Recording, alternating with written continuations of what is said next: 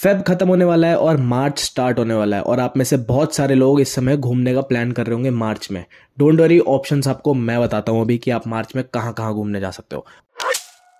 Hey guys and girls, this is your host Rushil. Welcome to another episode of Travel with RV Show.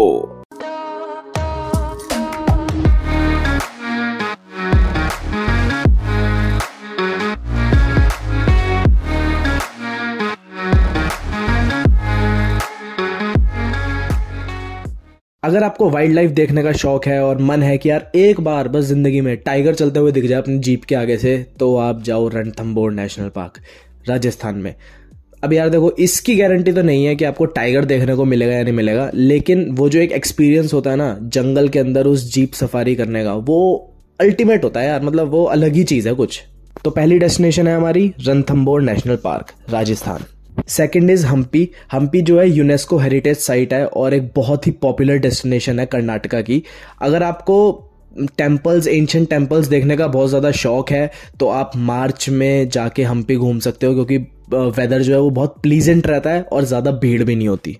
Third is Gangtok. Gangtok जो है वो सिक्किम की capital है और अगर आप उन लोगों में से हो जिन्हें scenic views, mountains, adventure, trekking, monasteries ये सब पसंद है, तो मैं आपको कहूँगा कि इस बार हिमाचल उत्तराखंड को थोड़ा सा ड्रॉप करके नॉर्थ ईस्ट की तरफ निकलो, सिक्किम जाओ, गैंगटॉक घूमो, दार्जिलिंग घूमो।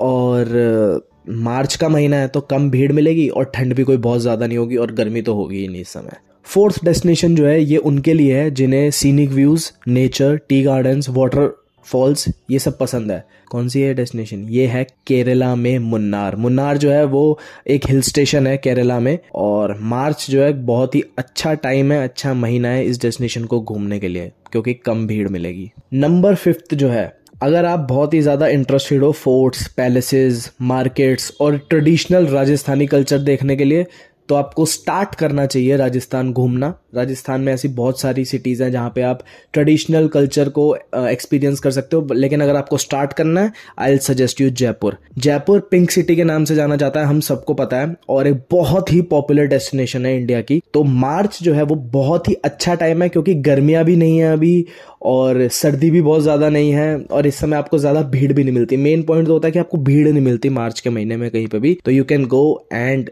Visit Jaipur. Hey everyone, thank you so much for tuning in. If you enjoyed this episode, don't forget to hit the follow or subscribe button. It will mean a lot to me. If you have any feedbacks, do let me know and I will meet you in next episode. Till then, bye bye and take care.